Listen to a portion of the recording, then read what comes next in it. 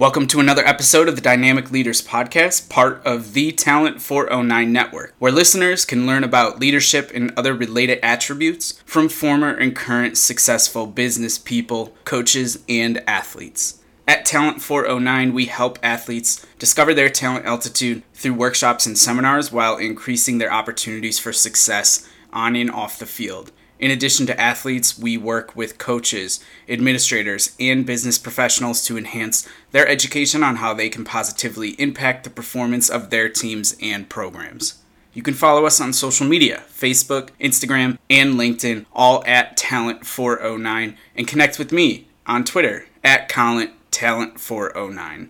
This podcast is available on Spotify, Stitcher, iHeartRadio, Google Play, iTunes, and Apple Podcasts. If you have time, please take a minute and give it a 5-star rating and review. Help us grow and keep the podcast content strong. These ratings really do help others find the show and consume the content, and I appreciate you taking the time to do this as well as being a loyal listener to the pod. We have a ratings and review highlight this week. This review and 5-star rating comes from WEIN2424 on January 30th, 2019. The title is Talent 409, 5 stars, and the review says, "Awesome listening to you. Glad you're shedding some light on female athletes." Well, I appreciate you pointing that out. We've had some great female athletes on here in the past. Rachel Banselman, Shelly Johnson. We have some awesome females in the future that are coming on board. We'd like to mix things up here at Talent 409, and I'm glad people are noticing that. Today's guest on the pod is the incredible Ryan Hawk. Ryan is the creator and host of the Learning Leaders podcast, which is an awesome podcast, great for learners of leadership at any age or at any point in your career for any profession. He is also a former collegiate and professional athlete who has transitioned to find success in the business world in the likes of sales and now with his current leadership academy that he runs as well. This is an awesome conversation. I was super stoked to have Ryan on. It was almost like we knew each other because I've listened to so many episodes of his podcast, even though it was the first time we've talked directly like this. So I hope you enjoy the podcast as well. But first, let's sit back, relax. I know it's still a little bit cold for you guys, but down here in Charlotte this week it was 75 and sunny, so let's get a little bit of that California love going and warm you right up. Welcome to the Dynamic Leaders Podcast. Thanks, Colin. I appreciate you having me on. Absolutely. I've been super stoked and excited, as I just told you, about this conversation. I don't want to waste any time talking about that. I want to get right into our conversation. And one of the things that I know, so I guess I'll start with, if folks don't know, listening to this podcast, but Ryan has his own podcast, the Learning Leaders Podcast, and I'm a listener. And one of the things, Ryan, that I noticed that you ask a lot of your guests is to give them the elevator pitch, because you want to understand how they say it and get their advice on how to give it to other people and different things like that. So I'd love just to get started here, just to get a real brief intro elevator pitch into who are you? I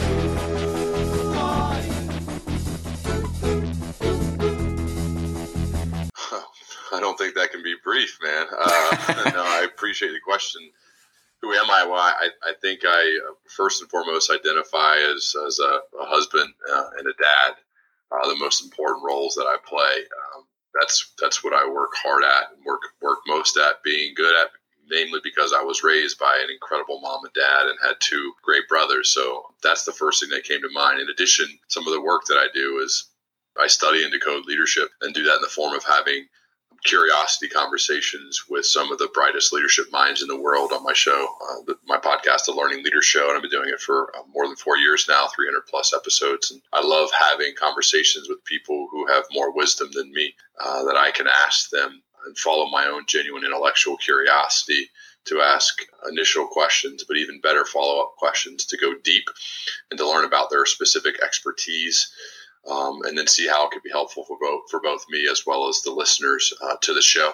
And I get great joy out of the fact that it seems to have resonated over the years with people so much so that it could change lives. And that is really cool when you set out to just follow your own curiosity and along the way build up a really great community of people who are learning along with you, and then give you the opportunity to do it on a full-time basis, which has happened to me. So it's that's a little bit about me and a little bit about what I do. Awesome. So I'm going to try and do something a little bit different here. As I was going through your website, doing a little bit of prep work, I'm much like you in the fact that I don't like to have too many preordained questions. I kind of try to have a natural conversation, but I noticed on your website, it was really interesting how a lot of the values and the things that you seem to live by as an individual worked in place with the experiences that you've had throughout your life. So for example, when you were in high school, you were a quarterback at Centerville High School in Ohio, and you say that on the website, you say that you learn the value of preparation, practice, resiliency, and study. So preparation and resiliency are two of my favorite topics to discuss. I have a solo pod on the resiliency gene. Steve Nash, the former NBA player, talks about it. It's a really insightful conversation, I think. But I was really interested, I guess I want to start there and talk a little bit about what those values mean to you, the preparation, the practice, resiliency, study. How did you learn them? Why did they become values specifically when you were at that point of your life, being a quarterback in high school? Those are years that I think you really are formed and shaped, and I am extremely lucky to have been surrounded by both great teammates and incredible coaches, namely my head coach, Bob Gregg, my offensive coordinator, Ron Ullery, still impact me to this day. And I first learned the importance of how to build my confidence when I was an eighth grader going into my freshman year, working out with a varsity team. Our confidence was built through our work and through our preparation. And so that's obviously, as a quarterback, bad things will happen from time to time. You throw interceptions, you get sacked, you get fooled by a defense. It happens to the best of us. The real true great ones figure out how they choose to respond in those moments of adversity. And that is also built through your preparation. And so I learned that, fortunately, at a young age, which helped me have some success on the field, which then led to college scholarships and getting to play in college and a little bit after college. And I've just taken those learnings, work ethic, being resilient when you face adversity, of being prepared for big moments. I've taken that from the field and then implemented it into my life in every other aspect, every other thing that I do. That's why I think it's so important. It can be helpful for young people to play sports. For me, it was the difference, I think, between somebody who was probably not very confident, undersized, not sure of himself, to then a few years later graduate as a supremely confident, sure of himself, probably borderline cocky 18-year-old kid as he goes to college. And I had to be humbled a little bit in college, which I most certainly was. But that's life, that's what you go through. And I feel without those experiences, I don't know what. I'm truly not certain what would have come from my life. I think it would be fine, but I don't think it would be nearly as good. And so I'm so grateful for those people for instilling those values in me and being very demanding too. I think the great leaders, the great coaches I've had have high levels of expectations for their people, and they're able to push and lift them to levels that maybe they didn't think they could go to. And so I try to implement those things in my life when I'm leading others as well. Were there specific aspects, if we focus on that confidence piece that you talked about, where you talked about not having a lot of confidence to by the time you graduate high school, having maybe too much confidence? Yeah. To get to that point, it's got to be an action thing, right? Like, you can have great coaches who want to push you and put you in positions to succeed. But if you as an individual aren't doing the work or aren't putting the time in, then nothing's going to happen. And I'm just wondering, were there specific aspects of those experiences and that journey that helped you transform from someone who wasn't a confident person to someone who was ready to take on the world? that preparation, that practice, that work. Our practices were harder than our games, almost every single game. So the confidence was built through our practice.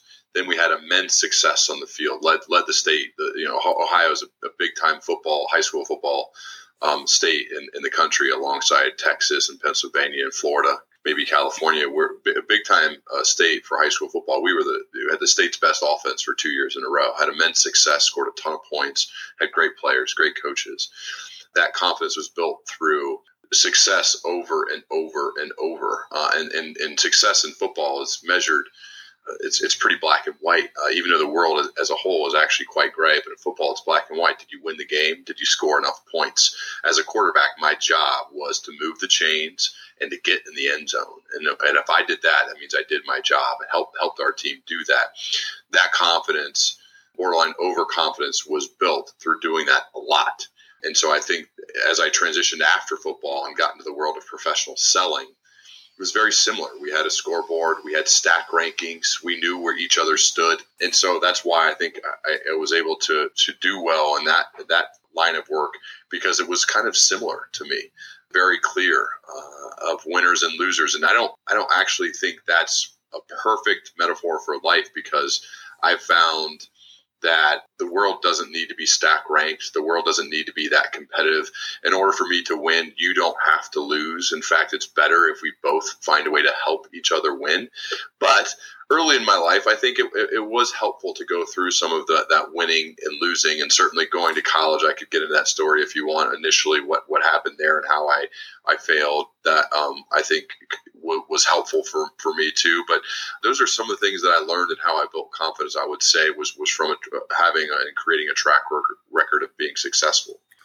Hit the nail on the head. I think as an athlete, you do learn so much about success and running through adversity, and just what you learn. It really can't be replicated, I feel like, in any other field, because it is, like you said, very black and white, whether it's football, whether it's basketball, baseball, any other sports. Like, you play to win the game. That's what Herm Edwards said, right? So it's very easy to get caught up in that and not realize that there is so much more about it. And I think that it's really cool that you've been able to recognize all the other attributes and the values that you've been able to learn through athletics, and that you don't need to, while being competitive and having that mindset has helped you be successful to a point, it ultimately got to a point where it maybe was being a hindrance of some sort, and you needed to figure out a way to level it out and to use the other things that you learned to your advantage. So I think that's really unique and awesome. And I'd like to transition now, as you alluded to, your college experience. You move on after high school to Miami, Ohio is your first stop, and you're battling with the current Pittsburgh Steelers quarterback, Ben Roethlisberger, and ultimately you lose out on that job. You say on the site that you learned a lesson that defines you to this day, and I quote what you put: "Sometimes you can do everything within your power and it simply isn't enough. How you choose to handle that adversity is what matters most." So my natural thought progression to your statement takes me to, how did you handle that adversity? Can you dive deeper into that? Can you get tactical for us with that? Well, you have a few options. We battled for 2 years, and it's a pretty stressful time. Ultimately, it makes sense why he won the job and I didn't. But that didn't make it any easier at the time. I didn't know he was going to go on to become a Hall of Fame 2-time Super Bowl winning quarterback. Sure. In that moment. I knew he was good, but I didn't know it would get to that level. I was faced with a few options from my coach, the late, great Terry Hepner. The two options at the time were move to receiver or just be content to be Ben's backup. And if Ben got hurt, then I would play. I thought both of those options were terrible. I feel like I'm a quarterback. I wanted to do that. And so I didn't want to change positions, as well as I hated the thought of my destiny, of my ability or my time to perform my craft that I loved so much and worked on my entire life. I hated the thought of that being left up to the health of another person, especially a person who had shown and still shows to this day to be pretty indestructible. It doesn't get hurt very much. Sure. So I didn't like either of those options. So my choice in that moment was, well, how will I respond? And with the help of my high school coach and my dad and my brothers, my mom, we talked through options and essentially reopened recruiting. And I transferred, and I went back to a school who had recruited me out of high school, who still wanted me on scholarship, and that was Ohio University, where then I had to go and sit out a year where you get to basically do none of the fun stuff, but you have to do all of the hard stuff. You still work out, you still go to every practice and perform, you still have to go through everything, but you can't play in the games. But I was okay with that because I wanted to be the starting quarterback. And so I went through that process of trying to earn my new teammates' respect through my work, even though I couldn't perform on the field, at least not the game field, earn their respect and then hopefully earn and win the starting quarterback job. And those things happened to be elected captain my senior year and gave me the opportunity to play more football after college. And that's what I wanted and get my degree. And so those things were able to happen. It just certainly didn't go as I planned it as an 18-year-old when I was in high school and verbally and committed to Miami and signed and went there for a few years. I wanted to stay there. I love Miami. I still love Miami. I still recommend that for as a place for people to go. But it wasn't necessarily in the cards for me from a timing perspective when I was there and the exact same age as a guy who would go on to be the greatest athlete in the history of the school, regardless of sport. So that's just sometimes the way it works. And I think when that happens, then it's, are you going to sit in the corner and feel sorry for yourself, or are you going to stand up and make a choice and do something about it? And fortunately, with the help of other people around me who cared about me, I was able to make the decision to move and take ownership of my life and my chances to be a starting quarterback in Division I football. And that's ultimately what happened. Now I want to take you to an alternate universe. Your goal when you got to college was ultimately the next step, the NFL, continue to play or at some level of the professional ranks.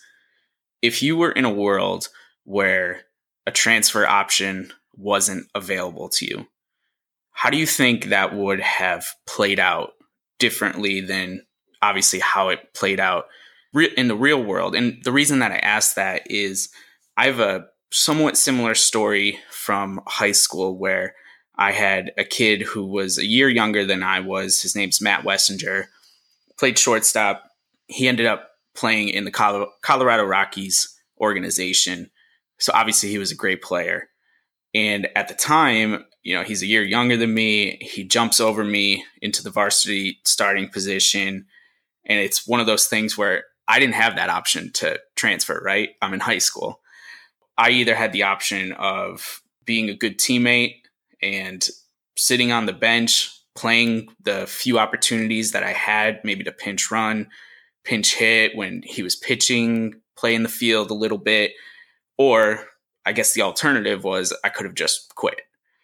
I couldn't have gone to a different school because I was, at my high school, and that's just how it is in high school.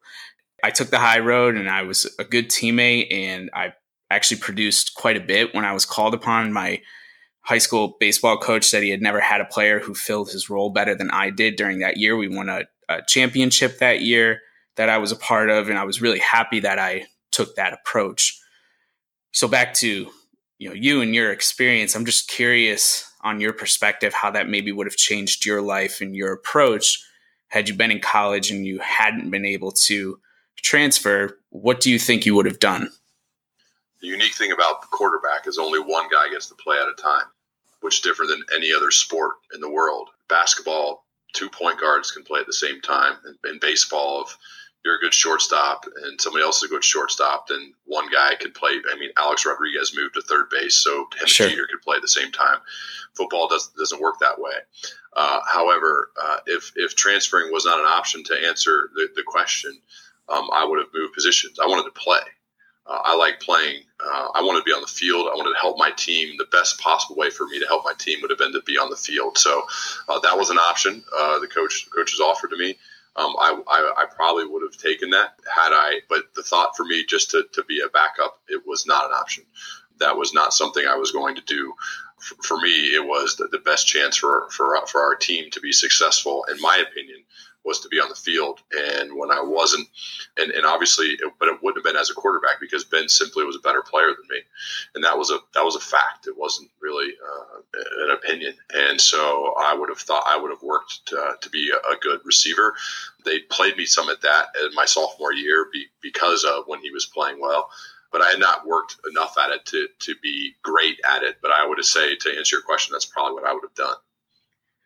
Do you think it's more difficult than ever to make decisions like that in today's world, especially at the collegiate level? Like how do kids go about that and know that they're making the right decision, whether that's staying at the school they first committed to or moving on without knowing what the future holds, right? Like we don't know if we're going to get to play at the next level. We don't know what's going to happen. We don't even know if we're going to get to play if we do transfer, Sure. What that playing time is going to look like. So I guess I'm just curious as to, if you were talking to current college athlete and they were exploring their options and thinking about transferring, how you just might go about giving them some guidance or some advice, having been someone who went through it yourself. Yeah, I would first ask their goals, and most quarterbacks' goals are to play. And if playing's not an option, this just happened with quarterbacks at Ohio State. One transferred from Georgia, another one leaves and goes to Miami. I get it. I think players should have the freedom to do what they want. Coaches certainly have the freedom to do whatever they want. And players, they're unpaid. They get their expenses taken care of, which is their tuition and room and board, but they don't get any money in addition to that. So that's obviously wrong. And they certainly should have the ability to leave and play, just like a coach can leave and go wherever they want, or any student can leave and go wherever they want. So I would advise a kid to say, well, first, what are your goals? And I don't want to speak in absolutes, but most quarterbacks want to play.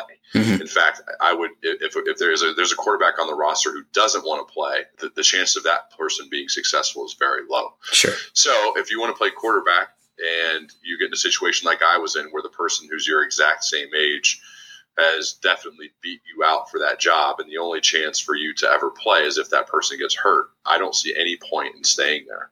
If that's your top priority. Now, maybe your top priority is to get a degree from the school where you're at, or your priority is you want to live in that location afterwards, and so it would make sense to stay at that university even as a backup. If those are your goals, then we'll think about that. But if your goal is what my goal was, which was to be a Division I starting quarterback, then there's really no option but to find the best possible opportunity for you to make that happen. Certainly no guarantees. There was definitely no guarantees for me. The coaches didn't tell me I was guaranteed to be the starter. I had to beat out multiple guys to earn that job both years. And so I would just say, analyze that and make a decision that's best for you based on your priorities and your goals. Awesome. Thank you for that. Mm-hmm. Before we move past your college career, obviously you've mentioned now a couple times the transfer to Ohio University. You mentioned on the website that you went through some losing seasons, but you learned the responsibility of leadership. And leadership is at the core now of your life and what you teach and your podcast, and I'm sure so many other things that are a part of your life as well. But what was that responsibility? Like, when you say that you learned the responsibility of leadership, what does that mean? When things go bad and you're in a leadership role, the people that you lead look to you. They want to see how you respond at all times, but certainly when adversity strikes. And so, again, it comes down to the choice of you have a choice of how to respond in those tough moments when you lose a game. If you get down, quiet, reserved, and again, feel sorry for yourself because you're hurting or you lost, your team will follow, especially in a playing quarterback. Or I think those are opportune times for you to show your true leadership skills. Your character is revealed when things are going bad, to say it's time for us to get back to work, to prepare for the next one, to get ready to go, to turn it around. Those are leadership. Those are great moments of leadership that you can exhibit and help your team through, both playing sports as well as in the business world, which I've gone through adversity in both of those places. So I think I learned a lot about that. But I certainly, the tough part about college, at least for me, is they're still young and immature, and it just took a while to really learn that. So I look back on that and realize some mistakes that I made and learn from them now, because I certainly didn't do it perfect in the moment. Those are some of what I would say I took from playing quarterback, especially in a situation where we lost some games and we had to figure out, all right, how do we fix this? And that's tough. That's tough to deal with, but it certainly helps prepare you for life after football's over. Yeah, and I love how you tried to make the best of a situation that honestly just wasn't ideal. I mean, nobody wants to lose. Nobody wants to have to go through adversity, but whether it's in sports or whether it's in life, it happens. And to be able to overcome it and see the different perspectives and work through it the way that you did then and the way that you do now and the way that you teach people to do, I think that's really great. And I'm glad that you've been able to identify that and been able to be a person who can be an influencer to so many people as well, because we all struggle with that. Quick break to talk about our sponsor, Sweat with Stods. Are you looking to get in better shape without the large investments of time and money that come with a gym membership? Sweat with Stods Hit at Home program is the answer for you. Hit at Home is a downloadable PDF that guides you through 1 month of 5 workouts per week that don't require any equipment. And if you loved Hit at Home, there's also a version 2 with totally new workouts. As a loyal listener to the pod, you can get $10 off each of these programs with the code DYNAMIC, which brings the cost down to $20 per program. Go to www.sweatwithstods.com, put in that dynamic code at checkout, and figure out what you can do with $20 in 30 days. And now back to the pod. When you got finished up in college, then you moved on, you played some arena football. Tell us what that transitional experience was like after college. Did you know you were going to play arena football? Was it fun? Was it what you expected? Just give us a little insight into that. I had an idea I'd have opportunities to keep playing workouts with NFL teams. I did not catch on there. Went up to Canada briefly too in the CFL, but got an opportunity to compete for the starting quarterback job with the arena team in Birmingham. So I moved down to Birmingham, Alabama, and it was just a fantastic life experience for me. I'd lived in Ohio my whole life. Mm-hmm. So I moved down there. I was the most northern guy on the team. Most of the team was pooled and chosen from guys who were from the South, deep South. Completely different environment from what I grew up in and lived in. People called me a Yankee, which is, I never even really heard those terms used before. And I'm from Ohio. I'm not from New York. Sure. But I guess that still qualified. But I got to have to re-earn respect again, which it's great. You know, I did it at Miami once and then at OU and now doing it again in Birmingham. And that's great practice for when you go in as the new person for wherever it is you have to work, especially when some of them view you as an outsider, which I was initially. But again, you have to learn how to earn respect through your work to ultimately win that starting quarterback job from somebody who was in the South and friends with most of the guys on the team, but win the job through your performance and through your work and through and certainly the success you have during the games and be captain of a team like that. I'm very proud of that. It was way outside of my comfort zone. I did it at the stage when I still was pretty immature. I grew up a lot over the course of playing down there and living down there by myself, and really tried to study the game to understand the differences and the intricacies of the arena game and how there are some advantages for the quarterback and try to take advantage of those. And, went pretty well or relatively well, but just another great life experience, a life repetition for me that I pull from and I draw from when it comes to thinking about going into a new environment, earning respect, figuring out the differences in this arena, especially when compared to where I come from, playing on a regulation-sized football field outside. So there's just a lot of learning to take from that, and I'm really happy that I was afforded the opportunity to do it, and I took it and went and did it.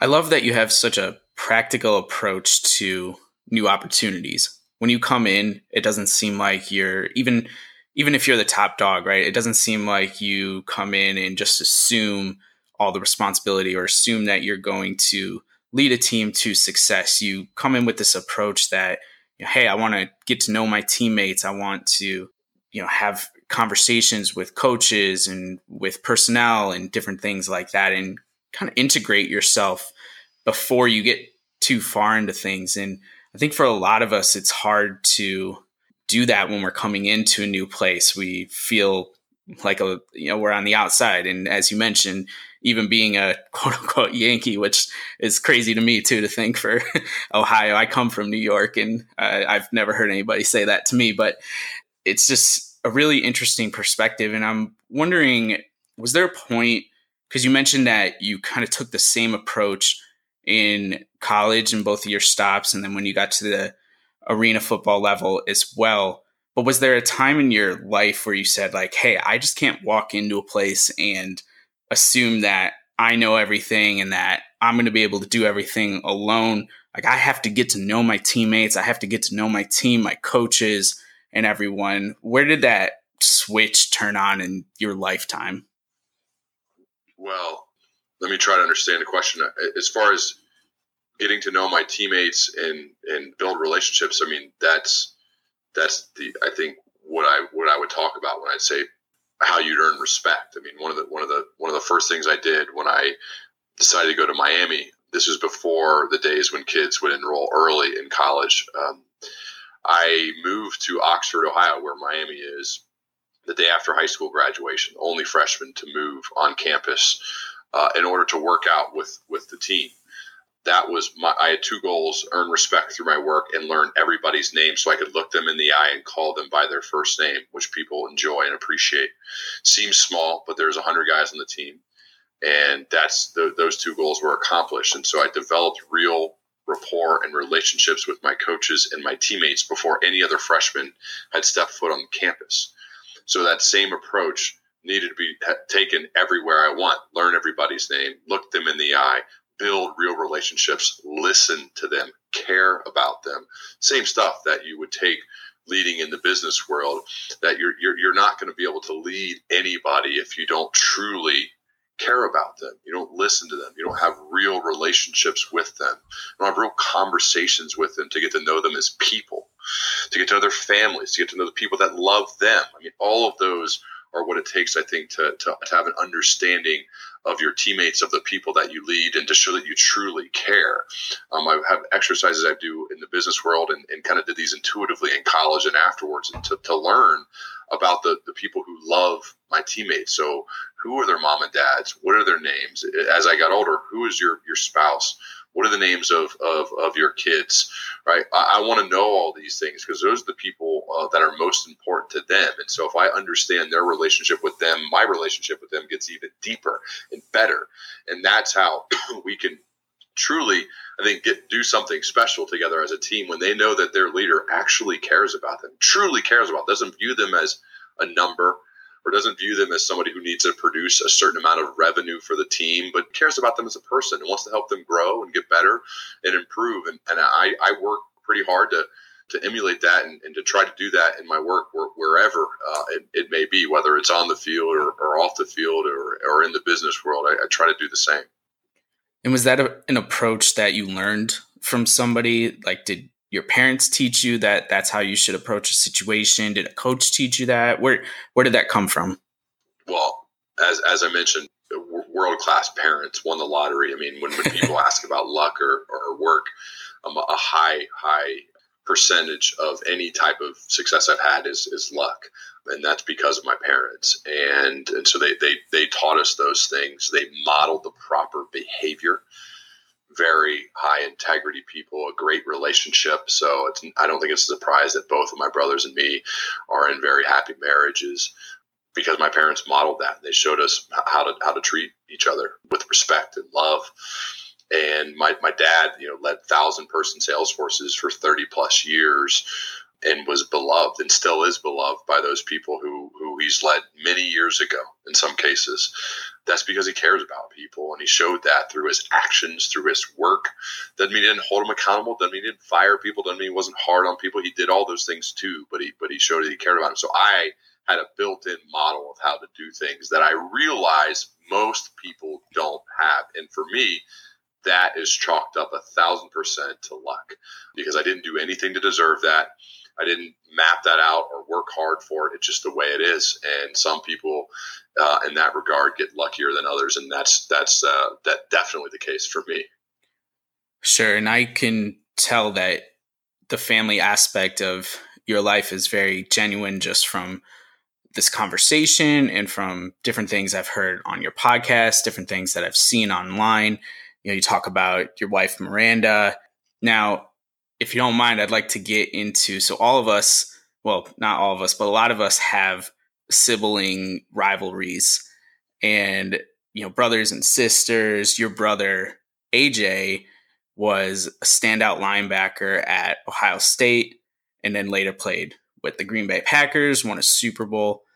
Was there ever a time where you thought, man, how is AJ catching all these breaks as far as the athletic success and that standout goes? I mean, you mentioned obviously being very lucky and born into a great family with a great foundation, but was there ever a moment where those thoughts started to creep in, just seeing the success that AJ had on the field? As far as just his success in sports, like, did that ever make you think like, man, why is this happening to him and not me? Was there any of that sibling rivalry that maybe put a divide between you two or anything? I know it might be better if I say yes, but I mean, truly, I'm not surprised. I have had a front row seat to see how hard he works and continues to work to this day, and everything that he does. He's truly, truly earned all of it, every bit of it. And whenever the opportunity has arisen for him, he has made the most of every single one of them. When a guy got banged up when he was a freshman in high school, he comes in and becomes our leading tackler. Made the most of it. They moved him back to kick returner in one of our games because a guy was banged up, and he returns a kick for a touchdown. I mean, when he's gotten opportunities, he has made the most of them.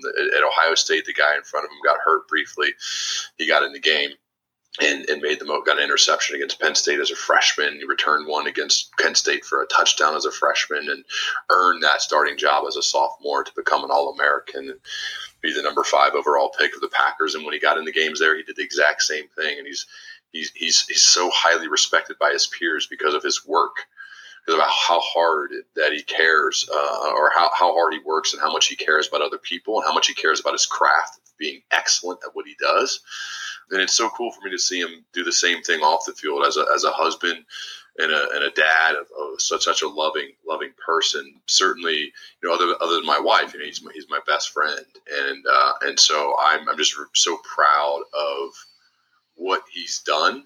And I don't know, I guess it's a better story if there is a rivalry, and just there's just not. I mean, we've just. I think he's also my biggest fan in the stuff that's happened, and he's like genuine happy for the stuff that's gone well for me, just as I am for him. And that's a gratifying and it's a fun person to have in your corner, to where you can text and talk with on a daily basis to say, what do you think about this, or how should we go about doing this, to be truly rooting for each other. And I think that's been a key reason for any success I've had, is having a person like him, and now certainly add in the addition of my wife Miranda to go along with the rest of my family. That's huge, man. You need those cheerleaders. You need those people in your life that are truly, truly rooting for you to be successful and doing anything they can in their power to help make that happen. And so for me, I think we've just always been that way. It doesn't mean we didn't compete. I mean, we competed. We're 2 years apart, so we played all sports together growing up. Sure. Everything, ping pong, tennis, football, basketball, baseball, everything. And we competed hard. And I think that helped us a lot. But it was healthy competition. It wasn't we didn't like punch each other or fight like stupid fights. We wrestled and did stuff like that, but nothing malicious. That's just never happened. It's always been, I think, out of love and care and just sheer happiness when the other one has had some success. And I know in AJ's case, he's earned every bit of it based on how hard he works.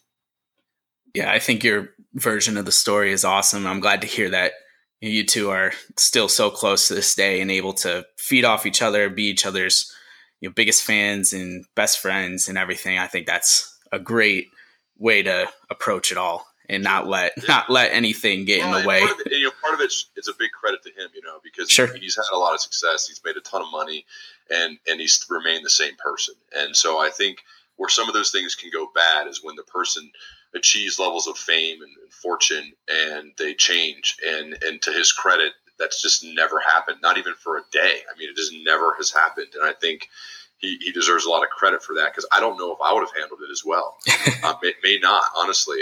And so if he would have kind of lost it or gotten too big of a head or any of that type of stuff, it could have impacted the relationship with our whole family. And it just never happened. It hasn't, because it's just not how he is. He stayed grounded through it all. And part of it, too, is probably because he has a fantastic wife, Laura, who was there for him and such a great supporter and super smart in her own right of what she does in her career. So I think a combination of all those things has made it what it is. Yeah. And as you mentioned earlier, I'm sure that foundation that you all grew up with, that's why they call it a foundation, because even when, things, like you said, could have gotten out of hand and he could have taken that fame a whole different direction, it just all came back to how you were raised as kids and how you went about life and how you grew up and everything. So that's awesome. And shout out to AJ and shout out to you, because I'm sure he learned just as much from you as well. Now you get to a point where you finish up with football and you go into the business world and you take on an entry-level sales job. And again, this is where I think like a lot of people have a hard time wrapping their heads around the lives of an athlete. Whether you were super famous and successful like your brother AJ, or you had a very relative amount of success like yourself, eventually you finish up. And if you didn't make enough money where you can just sit on that the rest of your life, or even if you did and you want to do something, you have to find what that direction is. And for you, it was an entry-level sales job. And a lot of people are like, what? Like, entry level? Like, why didn't you, try to find something else? So I'm wondering, was there any pushback on, the people you were interviewing with to say like, hey, you might be overqualified, or hey, you might not even have any of the skills that we're looking for because nothing that you did translates? Like, what was that moment like when you were trying to get that entry level job? Well, I didn't have any of the skills. So in a way, I was lucky to get the job that I got. Truly. I was, I think, hired as some would say it as have a higher potential, but have no experience for the role that I was hired for. I was lucky to get what I had gotten. So that's kind of why I took the same approach to that first entry-level sales job as a telephonic sales rep at LexisNexis. That was a huge for me to then learn from the greats who had come before me, and lucky to have an incredible vice president of sales named Rex Caswell, who kind of took me under his wing, took care of me. And put me in positions to where I could learn and grow. And I wanted to prove him right by making an opportunistic hire with someone who had no sales background at all, but was an athlete, to say like he is correct in hiring somebody who is a disciplined worker who will learn the craft of being a professional salesperson. And so I worked really hard to learn what the greats were doing, was able to latch on to a fantastic mentor and even convince him to take me to go into the office with me every Saturday morning for a solid year, where we'd write scripts, we would practice. I would say what I was going to say. We'd build email proposal type notes. I mean, all the things that needed to be done. It was just like when I was playing football. I mean, I didn't have to go in early to watch film, to work out extra. Mm-hmm. I did the same things. It just wasn't as physical. It was more mental. And I was very motivated to prove the people who believed in me right. Very motivated. And so I was determined to make sure that they would look smart for their hiring decision. And so it's a very gratifying feeling when things went well. It's funny that I mentioned Rex, and he hired me. He took a shot on me when I was just a former athlete and not a sales professional, and hired me. And I had dinner with him last night. Again, I looked him dead in the eye and thanked him once again for giving me that opportunity. And that was 2006, 2005. I mean, it's been some time has passed since then.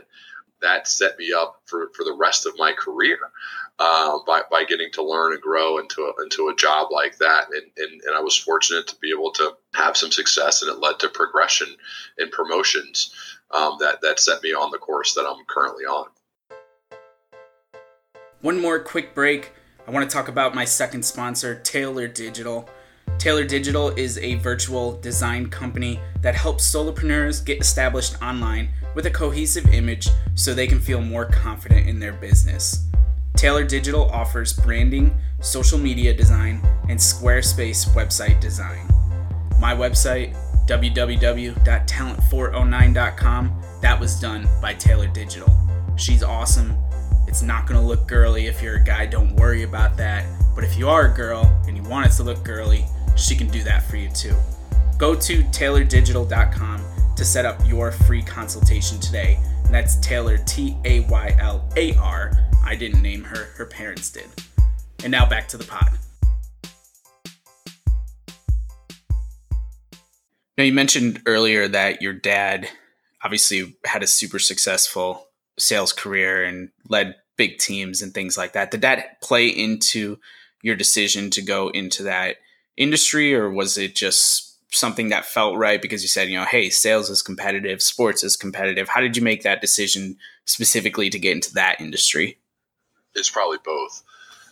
He has written books about it, has a knack for it, has built himself up into that. We both actually, though, studied communication in college. He wanted to be a radio TV guy and start as a radio TV major. I majored in organizational communication in college, and certainly being a good communicator is helpful in a number of professions, but certainly in the world of professional selling, it was helpful. And technically, we're all in sales, right? You had to sell me on why I should come on your podcast. Sure.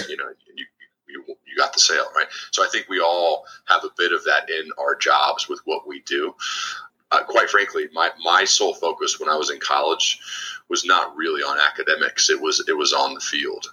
And any free time I had, I was trying to perfect that craft, watching film, working out, then spending time with my teammates. So I didn't really think a lot about life after football was over. I just thought football would keep going even after college. So that's partially my immaturity and not being as prepared, especially as some of the college students I speak with now. I'm amazed at how prepared they are for life after their sport. And I give them huge credit for doing that. And perhaps I should have thought about that more, but at the time I didn't. So when I did have the opportunity to interview for a sales job, it made sense that my dad had done that, that I could certainly talk to him and lean on him a bit, which I did then, and I actually still do to this day, very much so, in fact. And you mentioned, obviously, you find a good amount of sales success throughout your career. You win some awards, you get promotions all the way to a VP level, but it seems like at some point there was some restlessness maybe in your professional life and even personally speaking as well. Can you tell us about the genesis of the Learning Leaders show and I guess ultimately tie that into your move to Brixey and Meyer? Yeah. So, I mean, after undergraduate degree, I went back and got my MBA.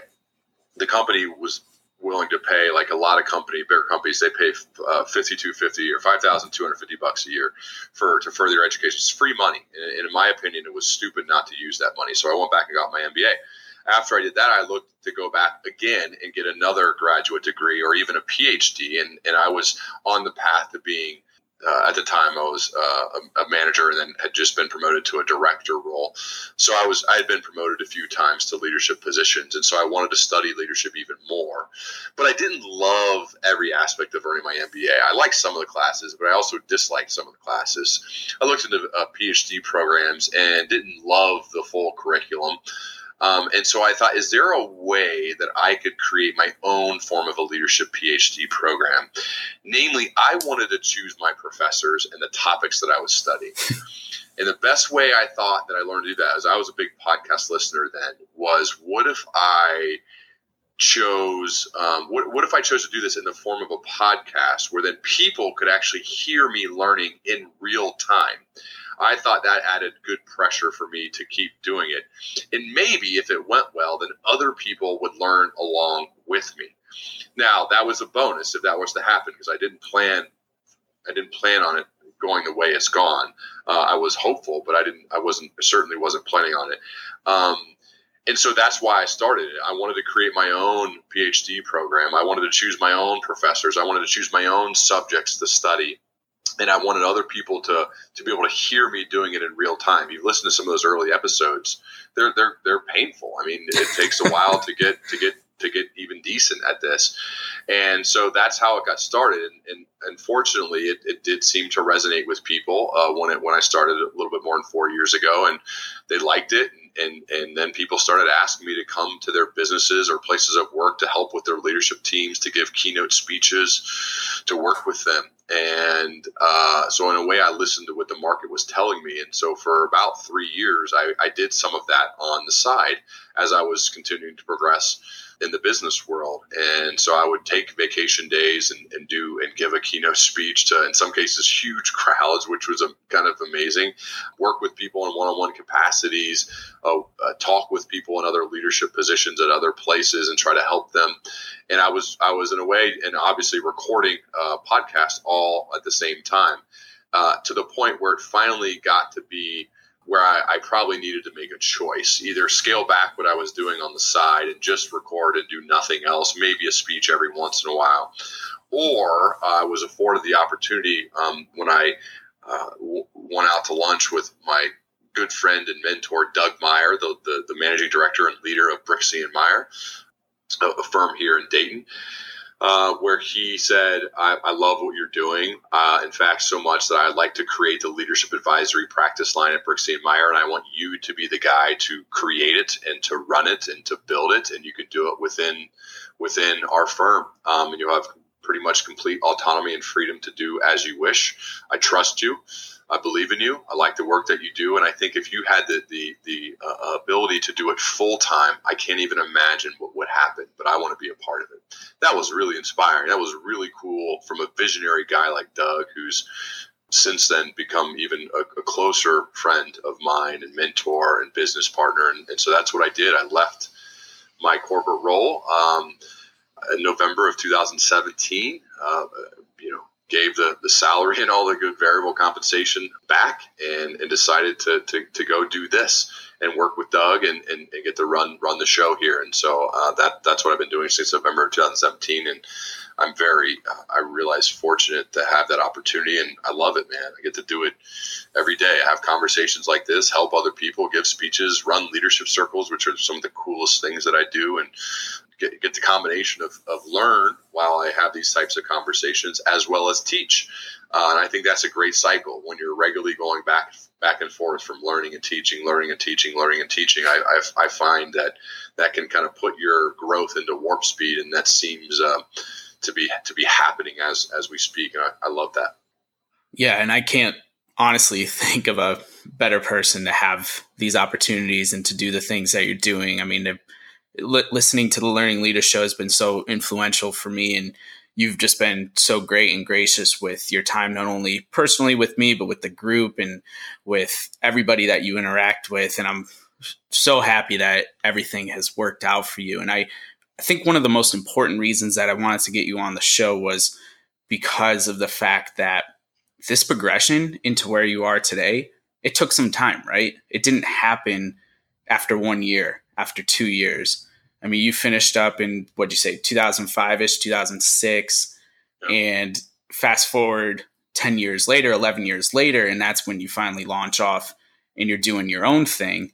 But there was that 10-year gap in between where you're learning, you're working, you're sacrificing, it's like giving up vacation days to go, do your passion project on the side. Spending them that way, yeah. It worked out financially. That was when it was at its peak. But no, I agree. I appreciate you saying that. But the reason I cut you off is just purely because there are a lot of questions for people to do this now. I didn't have this vision when I started to have it become my full-time work. I never expected that to happen. I wanted to just follow my curiosity. And I think that's really the key learning here is for those who follow what they're deeply curious about. You never really know what could happen, but you just want to keep digging and keep going, and you keep going and keep going. And as we were talking about, I think before you hit record, I mean, I'm still in the regular stage of sending cold emails to people that I want to have on my show, and get ignored or get denied. It's not as frequent now as it used to be, but it still happens. And really, it's just not getting discouraged. Just keep going, keep going, keep going. I think that's I think the key for this to make it work is that most people quit, knowing that that if you're going to do something hard, most people will quit, and the difference will be just keeping at it, focusing on getting better and better and better, and realizing like I'm just never, I don't have any intention to ever quit, no matter what. And that's been, I think, the key to now making it my full-time work, is that I've kind of proven and shown that to the people who support me, and that's going to be my mode of operation. And also I love it. And so I think to give yourself the best chance to be successful in what you do, I do think if you want to be truly great or excellent at the work, I think you have to love it. Mm-hmm. I can be very good at a job without loving it, but I don't know if I could be truly excellent at it.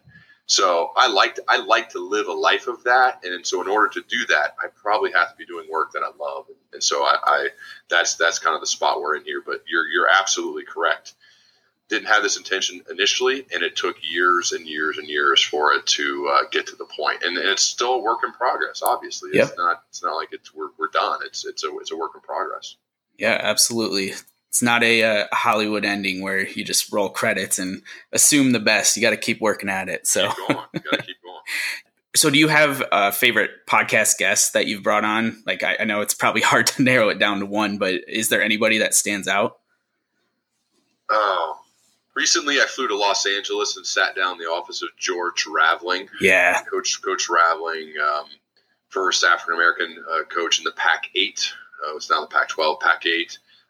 Standing directly to the left of Dr. Martin Luther King during the I Have a Dream speech, and in fact asked him for the paper that the speech was written on, although it wasn't titled that, but asked him for that speech, and Dr. King handed it to him, which George still currently possesses.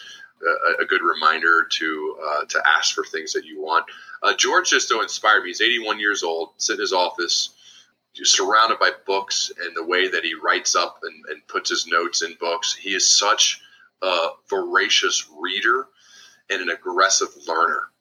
And where some people would say he's earned the right to relax on a beach and not do very much at the ripe old age of 81, he's doing the opposite. He is actively seeking out knowledge to better himself, to improve. He surrounds himself, as he told me, with 4 or 5 dudes who are young because they help him, and identifying those people. And I'm inspired by a person like him. And it was truly a special moment for me to hang out for a few hours in his office and record that conversation, to see what a genuine, humble, smart, curious person that he is. That I love the fact that we have that one recorded and released it as an episode. Yeah, I loved that episode as well. I encourage anyone listening, if you're looking for a first episode, if you aren't already listening to Ryan, that's probably a good one to start with. That was a 2-part episode, wasn't it? No, it was a long one-parter, but it was broken in. Yeah, right. Okay, cool. Yeah, and he also made me feel less crazy about the amount of notes that I take. I'm not quite as detailed as he is, like writing it actually on the book and everything, because a lot of the books I take out of the library, but I was like, man, he takes notes, I take notes, so I made me feel better about that too. Yeah, he's intense, that's for sure. Yeah, for sure. What would you say, through your research and the people that you've gotten to interview and your experiences, if you put that all together, what would you say is the number one most important attribute for a leader to have? Oh man, putting it down to one is tough. You can give a couple. In passing, it's funny. I was sitting down having a brainstorming session with my dad while I was writing, and wanted it to bounce ideas off him. And this wasn't meant to be profound. It wasn't meant to be a moment. But we were talking about managers and leaders and what they need to do. And I don't know exactly how it came up, but my dad said, it's a lot harder when you care. When you truly, deeply care about the people you serve and the people you lead, it's a lot harder. It takes a lot of work. And that he said it in passing, but I wrote it down and I think about it a lot now. And there's a lot of attributes you need. There's a lot of things that are important, right? You got to be curious. You got to work hard. You got to be a visionary. You got to do all these things. You got to have high integrity. Big character. You got to have all those things. But the leaders who truly and deeply care about their people, that's really vital, I believe, for long-term sustained excellence. In addition to some of the other qualities that you need. But I just think it'd be good for us to take a step back and think about that it is a lot harder when you care. It's meant to be hard. Anything worthwhile is hard. And so I think that the great leaders that I've been fortunate enough to be around, I know that they really care about me. And so I try to do the same. Yeah, that's awesome. Such a special attribute for like you said, the truly great leaders to have, that caring, that empathy. It's emotional intelligence. So important. We could probably talk about it forever. Mm-hmm. But the show is called Dynamic Leaders. And as we finish up here, I want to, and you can't pick yourself, even though you're a dynamic leader, someone who leads on the field, off the field, in business, their community, and family. Can you think of somebody else in your life who you want to give a quick shout out today that is a dynamic leader to you? I wouldn't pick myself, man. That would sound pretty bad after all this. Pick some. You want someone from the athletic world? It can be anyone, just someone that comes to mind for you that maybe you personally know them, maybe you know them from watching them from afar. But yeah, athletics or business or whoever you want to pick. Oh man, that's tough. I've already mentioned a lot of people, family members, so I'll go to another place from them. One leader that I think of that I have talked about a lot, but her name is Kat Cole. Yeah, Kat's a guest I had on earlier, 78. Become a very popular episode for good reason because she's so brilliant. Kat seems to have that gene in her that she cares deeply about people. Has a great story that yes. you could look up with her career and her life. That's she's built something incredible from her without really she wasn't handed anything. But her thought process around that productive achievers and great leaders have this equal balance of courage and confidence and curiosity and humility. They got to be equally weighted on the left and the right side. Right on the left side, you got that those people who are courageous. They stand up for what they believe in. They're confident. That confidence is built through a track record of success and positive momentum and great preparation. Then equally balanced on the other side is that they're highly curious and they're quite humble. Meaning that they're always seeking a better answer. They're always seeking knowledge to grow, to improve, to get better. And they're also humble, meaning they need other people. They're willing to ask for help. They also would never utter something like, "Well, I know it all," or "I have all the answers." They inspire other people through that humility to help them, their team that they're leading. So there's a lot of people, but Kat's the one that when you ask that question, immediately jumped to mind. Awesome. Yeah, Kat's story is amazing. I remember coming upon it a few years ago, and just to see the things that she's done and that she's doing now. I follow her on Twitter and everything. She's definitely very influential and would recommend following her and checking her out if you're also looking for some additional guidance and advice. But Ryan, before we let you go, is there any final thoughts or any special projects you're working on that you want to tell us about today?